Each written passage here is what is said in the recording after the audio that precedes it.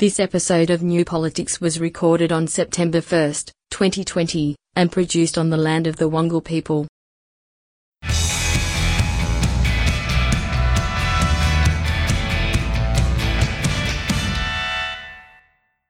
Welcome to the New Politics podcast, providing analysis and opinion on Australian politics and filling in all the gaps left behind by the mainstream media. In this episode, the return of federal parliament and the crisis in aged care homes, the continuing Australian border wars, and more China bashing. This time it's the Belt and Road Initiative. I'm Eddie Djokovic, editor of New Politics. I'm David Lewis, Master of Redundancy, co-host of New Politics Australia. Federal Parliament is back and it's business as usual. The federal government is facing pressure for mismanagement in key policy areas, and they're calling on every political trick in the book to deflect from the problems they're facing. There's a wide range of ongoing problems in the aged care sector across Australia. The Minister, Richard Colbeck, is under severe pressure for his negligence in this portfolio, attempting to avoid scrutiny at every opportunity, even running out from the Senate when he was being questioned about his performance. There was speculation that Labor would be able to force the resignation of Richard Colbeck, but by the end of the sitting week, there was barely a scratch left on the government. Accepting responsibility for ministers has changed over the past few decades, but what does a poorly performing minister have to do to lose his job? I think the first thing you have to be is female. Bridget McKenzie finally went. And she should have gone. I'm not saying that it was a terrible injustice that she resigned. And she only resigned from the ministry. She's still head of government business in the Senate and chair of committees. And for what she had clearly done, it was by no means enough. Colbeck, of course, in terms of ministerial responsibility, has failed horribly. How many residents of aged care facilities funded and regulated by the Australian government have passed away from COVID-19? I'll just have to look up my latest report, Chair. That might take me a moment. Minister, you weren't aware of that number? I was just trying to find my latest SITREP, Chair. It wasn't in the frontline details of those figures. I have got the details, I just couldn't find it at your hand, I'm sorry. Minister, how many residents of aged care facilities funded and regulated by the Australian government have COVID-19 today? Again, Senator, I don't have the report with the actual detail in front of me. I'll have to ask Ms. Laffin. I mean, you don't know how many people have passed away. You're now telling me you don't know how many people have the infection. Chair, You're the Minister for Aged Care. There's a I'm serious... I'm looking for the report on my IT system, But it's not front of mind for you as Minister for Aged Care? I mean, the numbers, they're pretty important details as we're going through this pandemic and the heartbreaking scenes in Victoria. I'm just struggling to believe that you are not aware of these details. He didn't have the numbers he needed to hand. He couldn't answer the questions. Now, I'll be fair. If he'd read the numbers from a notepad, a lot of people would have said, he should have known them off the top of his head. I don't think that's completely fair all the time. He had clearly not done any preparation work. He had clearly not taken any duty of care in his ministry. He had clearly failed under traditional Westminster protocols. Most of them have. When your best performing minister is probably Simon Birmingham, we're not looking at one of the legendary cabinets of the Australian political system. We're really not. And this is where I think, to just go off the topic a little bit, we should be angry. The Liberal Party has put in deliberately incapable, inappropriate people who are there to really not do anything so that the vacuum is filled by vested interests, big business, Business Council of Australia, Minerals Council of Australia, the IPA. They do nothing. And these groups come in and just take everything. It's the fault of the Liberal Party for allowing this to happen. It's the fault of the Australian Parliament for not expecting a higher standard, and it's the fault of the Australian people for continually voting these people in. We have to demand a much, much higher standard, and if they don't like it, bad luck. Let's see if they can get jobs elsewhere. I doubt it. Well, it's also that issue about ministerial responsibility, and for sure, just because a minister can't remember a particular number, well, that in itself shouldn't be a hanging offence, but although you'd expect that in this situation, this was quite an important issue to understand or know the actual number of people that had died in aged care nursing homes. And that's a key issue. Ministers should be competent in their actions and their behaviour, but they should also be seen to be competent as well. And that's the impression that Richard Colbeck gave out, that he didn't know much about his sector. And we get back to that issue, not understanding or not being able to recall a particular number in a Senate estimate hearing. That shouldn't be a hanging offence in itself. No. But in a day when journalism is always looking for the gotcha moment, this was the key gotcha moment, and he was caught out severely. Ministers are advised by the public service. So either the public service wasn't advising him, and that's not the impression that I'm getting, or he wasn't listening, which is the impression I was getting. Of course, when Labor is in government, your agriculture minister may not be a country Labor member because of the way these things often fall down, and hence know nothing about farming. But the public service advises. And that advice is not just what policy is possible, but what you need to know before you start shaping policy. You know, a defence minister may have had no experience in the defence forces. The education may not have been a teacher or public servant. That doesn't matter. Colbeck, I think, showed utter contempt for the public service and the advice that was available to him that he clearly wasn't listening to. Governments always have to go through the process of actually managing the events that are happening within a particular portfolio. But they have to, again, it gets back to what I mentioned before, that they do have to be seen to be acting responsibly in that portfolio. There's one key terminology that has been developed, and it's been appearing quite often over the past few weeks, and that's that concept of shared responsibility. And we've dealt with this in a few of our previous podcast episodes, but whenever this federal government has a problem, they always talk about it being a shared responsibility. Either they deflect it completely or talk about it being someone else's problem.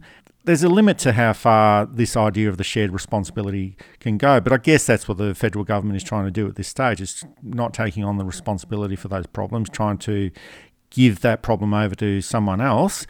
This is an issue that will end up coming back to haunt this government if they're not taking on responsibility for these particular actions. And during the last sitting where there has been some agreement that Labor now has so much material that they can work with to use against this federal government politically. Aged care is a key social policy issue that they can use to focus on government mismanagement and incompetence. Now is the time for Labor to start scoring some serious political points and gaining some political traction. Last week in Parliament, it was hard to know whether this was the case or not, but the most recent news poll that came out last night, for what it's worth, has shown a tightening of the two-party preferred vote, and it's 50-50 for both parties at the moment.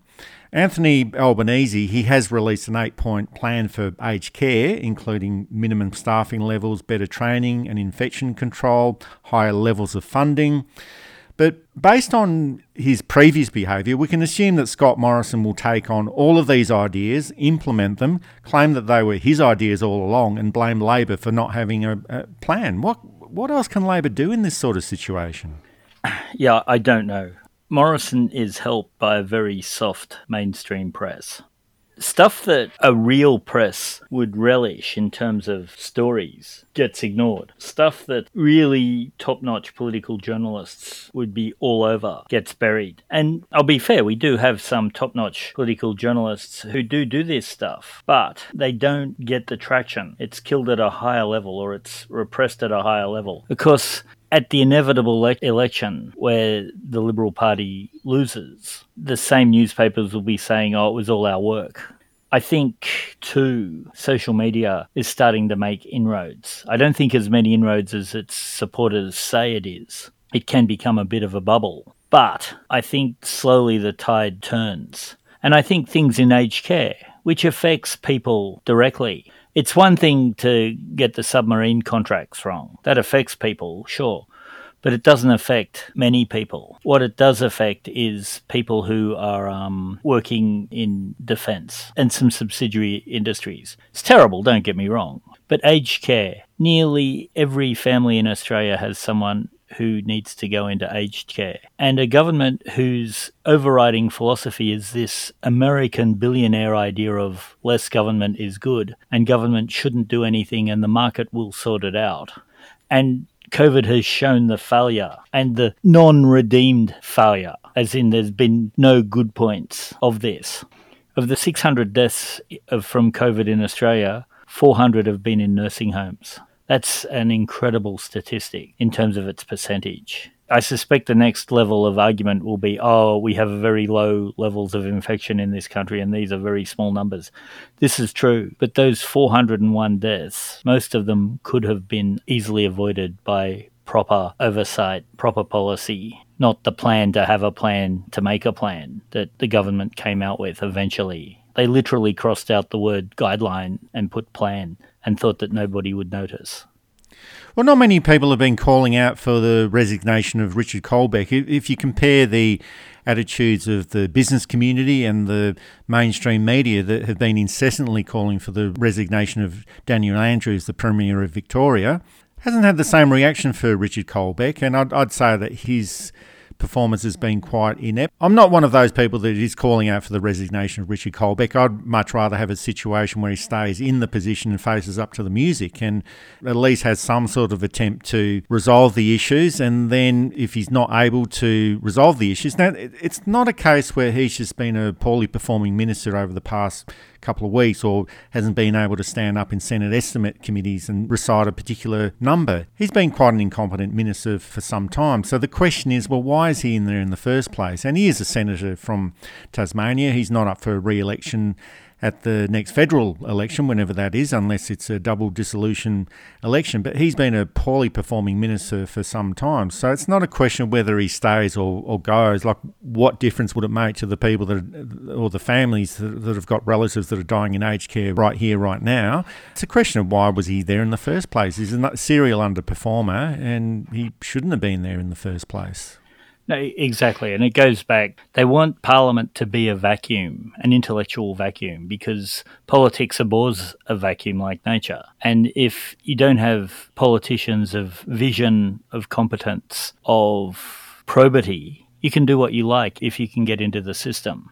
In New South Wales, and I'm sorry to all our out-of-state listeners who keep me banging on about New South Wales, but I get a lot of news about New South Wales being based here. Gladys Berejiklian did a press conference with the CEO of the Australian Hoteliers Association.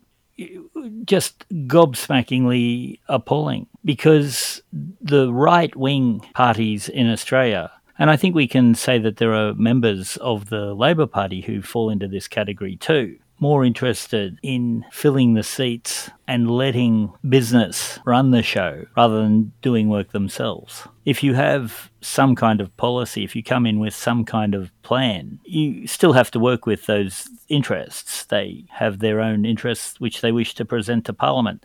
That is their right in a democracy, and that's fine. They shouldn't be running the show, though. All interests should be heard. It shouldn't be a vacuum in Parliament. And the chaos we're seeing now in New South Wales, in the federal arena, comes from this. Probably from South Australia too, but South Australia seems to be a slightly different beast. So I'm happy to exclude South Australia.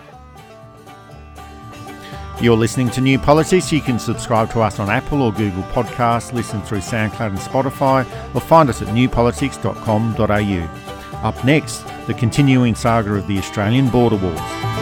This indecision's bugging me. If you don't wanna set me free, exactly who I'm supposed to be.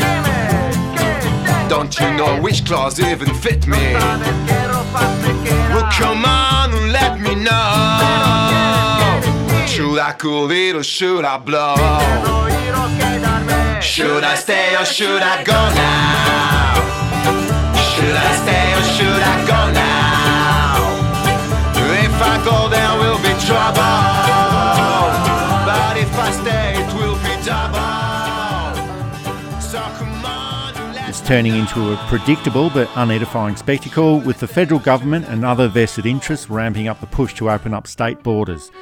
The billionaire mining magnate, Clive Palmer, is racking up major legal losses in the courts, but he's still taking his appeals to the High Court to get borders open up as soon as possible. The Liberal Party has traditionally been a firm believer in states' rights against the domination of the federal government. That history seems to have been thrown away, with Scott Morrison now claiming that Australia was designed to be a country without borders. borders weren't intended to be a barrier to internal interactions and business. And he's using an entire collection of emotionally charged stories of people being denied medical care, not being able to attend funerals, not being able to see family members interstate. He's using all of these stories to get his message across. There is a precedent for border closures, with many borders closing during the 1918 pandemic, and 72% of the population is satisfied with the respective state government decisions to close borders until the coronavirus threat is over. Why does the federal government even consider siding with people such as Clive Palmer? To make sure that the money to the wealthy, and I mean the mega wealthy here too, keeps flowing. The thing that frightens them is that everybody realises that the economy isn't that important, and in fact we can live without an economy that is set up the way it is, with low taxes, rapacious capitalism running rampant. The second we know this, it's over. We already know that you don't need the corner office overlooking Sydney Harbour or the Swan River or the Yarra to be able to do your job effectively. I think we're starting to suspect that $23 million a year for the CEO is way, way too much, that the CEO can do it on a 10th or even a 20th of that. Clive Palmer is a ratbag who they will turn on when he's facing charges anyway, and they will turn on him the second he's no longer good political capital. You'd think Clive would realise this, and maybe he does. And, you know, good riddance to him. He's not been a terribly positive influence on Australian political life or Australian life. None of them have. I don't think he's any worse than any of the others we could name. He's certainly no better. But they side with him because it suits their purpose. For whatever reason, and the reason being the flow of money, federal government wants the borders open. They don't care about the deaths. They'll be able to blame the states for the deaths. They'll be able to blame individual people for the deaths. They'll be able to blame anybody but themselves for the deaths. They'll be able to blame anyone for 2,000 people in hospital, unable to work. As long as that money is flowing upwards and not downwards, they're happy. And I think that's what it gets down to. I wish it was more complex. Well, someone like Clive Palmer, he is a billionaire politician, if you like. Now, he actually was a politician in federal parliament for one term. He was also the National Party director in Queensland as well, so obviously understands the whole political process. But now he's probably realised that he can have more political power outside of parliament. Obviously, he's got very deep pockets, being a mining magnate. But in the West Australian newspaper, Clive Palmer is continuously advertising his case, and it's quite often it's the first 2 pages in the West Australian newspaper. It's a full 2-page spread, and he's been doing that for several months now. That's a campaign that he's going to continue with, but I'm just wondering what is the merit of this actual campaign. And it's probably got nothing to do with the idea of borders opening up or Clive Palmer wanting to extend his interests within West Australia. It's all a backhanded way of attacking the Labor Party. That's what this primarily seems to be about. You can see the contempt. You had the businessman who has got special permission to go and get his yacht. Now, if he was getting it because he was going to donate it as a hospital ship or something, you'd think, okay, that's admirable. But it was a luxury yacht. Why does he need it now? Clive Palmer, I would almost bet my house on, is socially isolating, wearing masks, keeping away from people, travelling as little as possible. But when he travels, he's crossing borders with impunity. There's no 14 days of self-imposed quarantine in a hotel at his own expense. Well, that type of stuff's for the plebs. Kerry Stokes came over to Sydney for Anzac Day for the small celebration. He had no right. We didn't want him here. If he'd gone to the Perth one, fair enough. The argument is, well, it's just one person. But one person can do a lot of damage in these circumstances, and one person can have a lot of damage done to themselves. I don't think there's enough understanding of how bad this disease is here because our numbers have been globally low. Even the 700 a day in Victoria a couple of weeks back, it was on the low end of high. It was 1,500 a day and 1,000 a day in parts of America, 2,500 a day in Britain for a while there. Just because it's low doesn't mean we should be complacent. New Zealand has provided, and Singapore has provided the model. Go hard, go early, make sure it's gone, open up slowly. And if it happens again, shut down again. And it's worked. Sweden being the other way where, we don't need to close down. And it's been a disaster. So this discussion about opening up the borders, the ramping up and the attacks on predominantly the Labor governments in those respective state jurisdictions, it's obvious that this is all a diversion from all of the other problems that the federal government is having. But we do have to look at the merits of the cases that they're putting forward. And I've noticed that historically, whenever there's a federal Labor government, the Liberal Party will always promote the idea of state rights. That the rights of the states and territories are as important as the national rights of the federal government.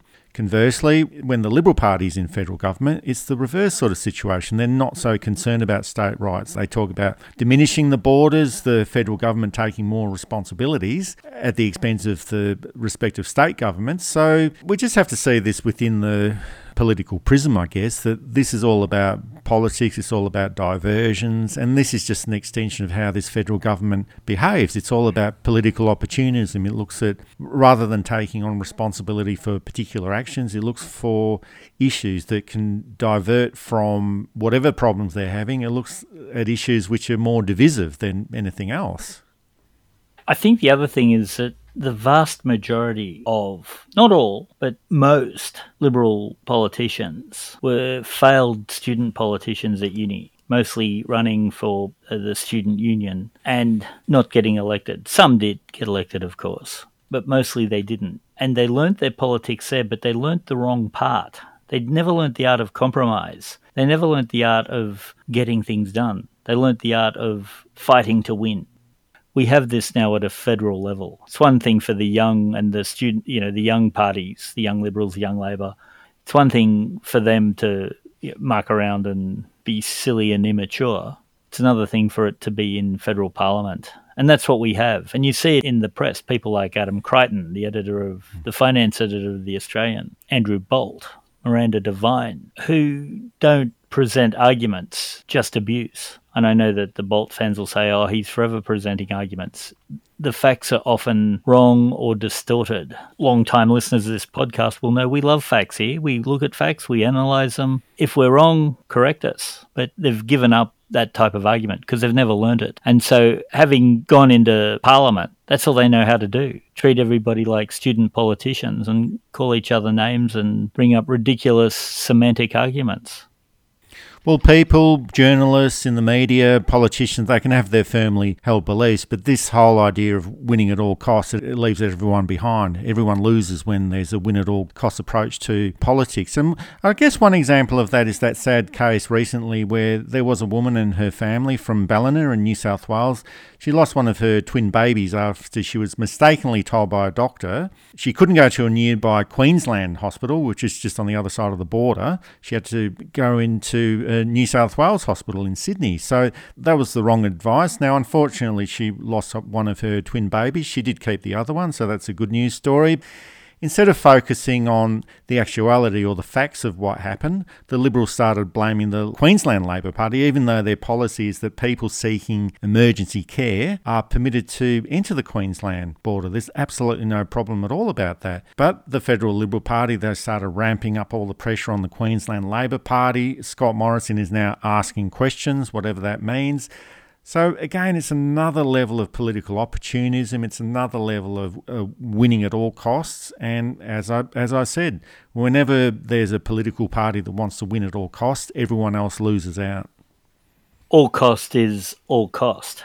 The notion of the Pyrrhic victory, where you win, but it's at such a devastating cost, it wasn't worth winning. And I think that's the only victory they know how to have. Scott Morrison's reputation is destroyed. I don't think it was ever terribly good to be with, but Prime Minister can make your reputation. Tony Abbott, it was basically almost universal laughter when it was announced that he was going to be Britain's Brexit trade negotiator. He had a few staunch defenders in the media, but they shut up very quickly. The minister in charge went to great pains to say that no official announcement had been made yet, and I'm guessing that he'll be quietly removed from consideration. And yeah, Tony Abbott was probably the most obvious, certainly the first of win at all cost. Now, you could point to ex-head kickers like Paul Keating and even John Howard, but they were able to compromise. They were able to know when to lose. They were able to work out the best solution for people without spending everything in doing it.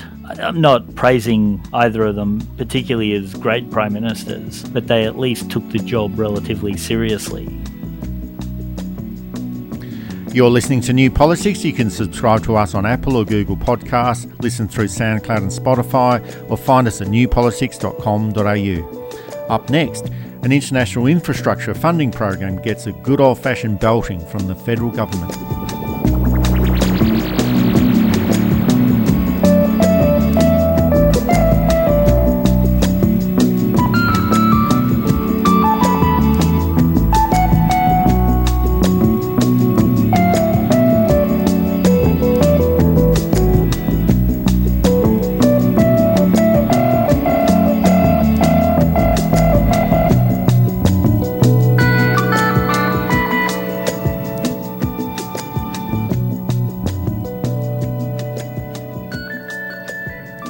The Belt and Road Initiative is a global infrastructure development project implemented by the Chinese government in 2013 and is considered the key foreign affairs policy of President Xi Jinping. Its primary purpose is to develop better road, rail and sea connectivity around the world and building mutual trust and understandings between nations.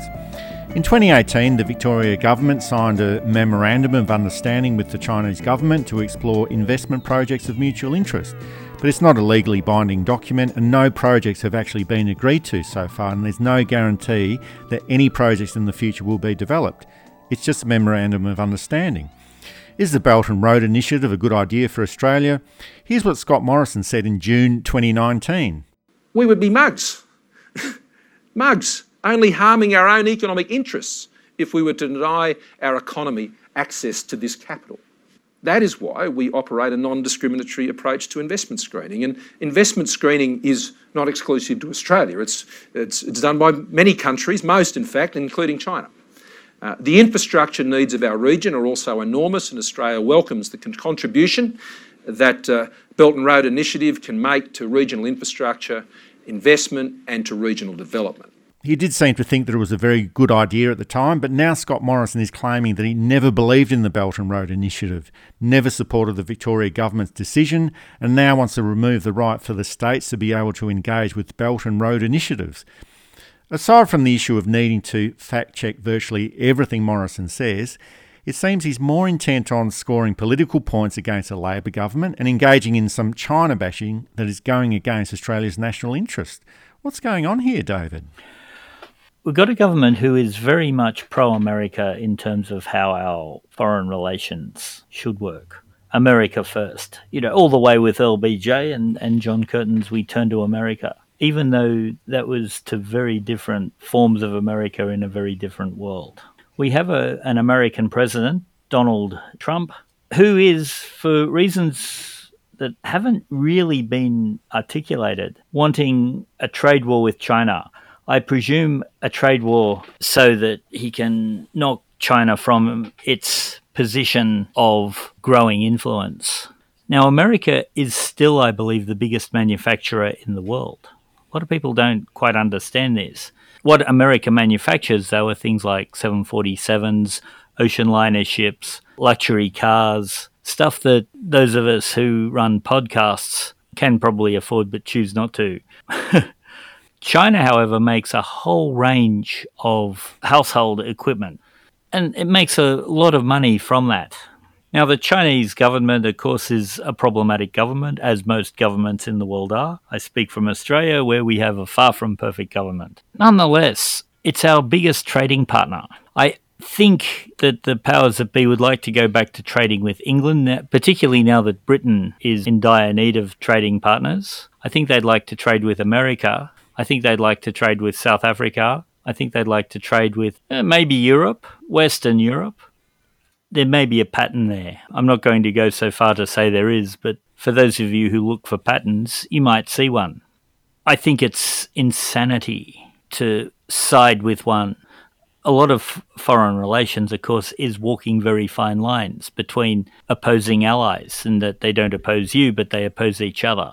A lot of foreign relations, of course, is dealing with governments whose values we may not fully agree with. Well, every country has got a right to choose its trading partners. There's no issue about that unless there's international sanctions or there's other aspects that are in play there. But overall, this announcement about the Belt and Road initiatives, it just seems to be another one of Morrison's bizarre backflips where he totally denies that he actually said something when he actually did. But I guess what is being overlooked here is the national interest and the inconsistency in foreign policy matters, which is not a good thing for Australia. Just backtracking a little bit, in 2015, the Country Liberal Party in the Northern Territory, they established a 99-year lease of the Port of Darwin to a company with close links to the Chinese Communist Party. Now, I did look that up, and the deal is worth $506 million for those 99 years, which sounds like a lot of money, but it's actually only $5 million per year, and that's quite a cheap deal. And it also landed the former Liberal Minister, Andrew Robb, with a job with that particular company worth $800,000 per year. And he actually took that on while he was still in Parliament.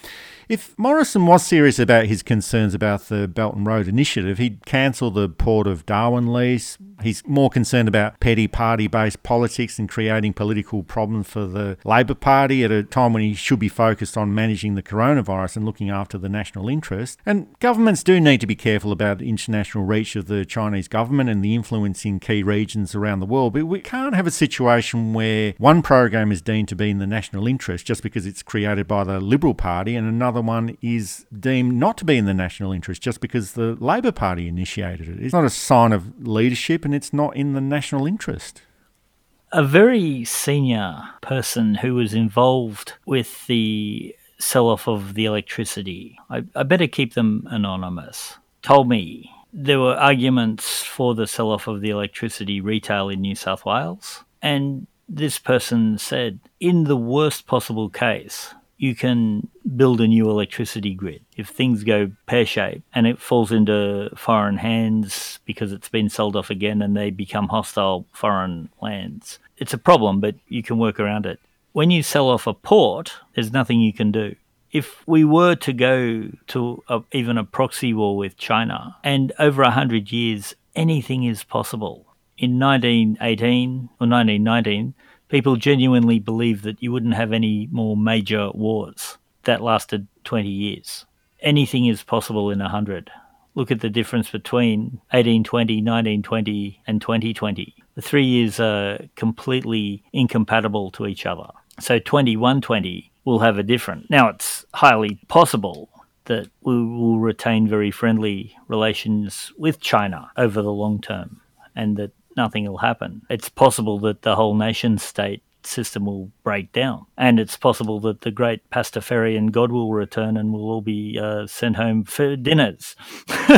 Anything can happen. Selling off the Port of Darwin, our northernmost important port, and it's a world port too, was utter stupidity. Then trying to seem like you're picking a fight with the people who own it doesn't seem to me to be the smartest thing you can do.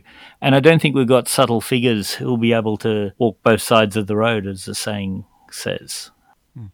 Well, foreign investment, that can be a good thing, but it's got to be beneficial to... Well, there has to be a good exchange both ways. And if you are going to do a good deal, well, you just extract every penny you can out of that government that you're selling it to, or the overseas conglomerate that you might be selling it to or leasing it to. And it's just not the Liberal Party that does this, but it seems like governments of all persuasions are very happy to sell off Australian infrastructure for a song overseas. Like the $506 million deal for the Port of Darwin, that's $5 million per year over the next 99 years. $5 million in 100 years' time, that will be your average salary by then. I'm hoping that the Chinese can stretch it out in Australia's best interest. I don't expect that. I wouldn't expect that of any government, but you never know. It does happen from time to time. That's it for the New Politics podcast. And just a reminder, if you offer $50 of support or more, we'll send you a copy of our new book, Divided Opinions. We don't beg, plead, beseech or claim the end of journalism is nigh. We just keep it very simple. If you like what we do and want to support independent journalism, go to our website newpolitics.com.au. All the details are there. And don't forget to give our program a rating and a review on Apple Podcasts or any other location where you can find us. Thanks for listening in. I'm Eddie Djokovic, and it's goodbye to our listeners. I'm David Lewis. We'll see you next time.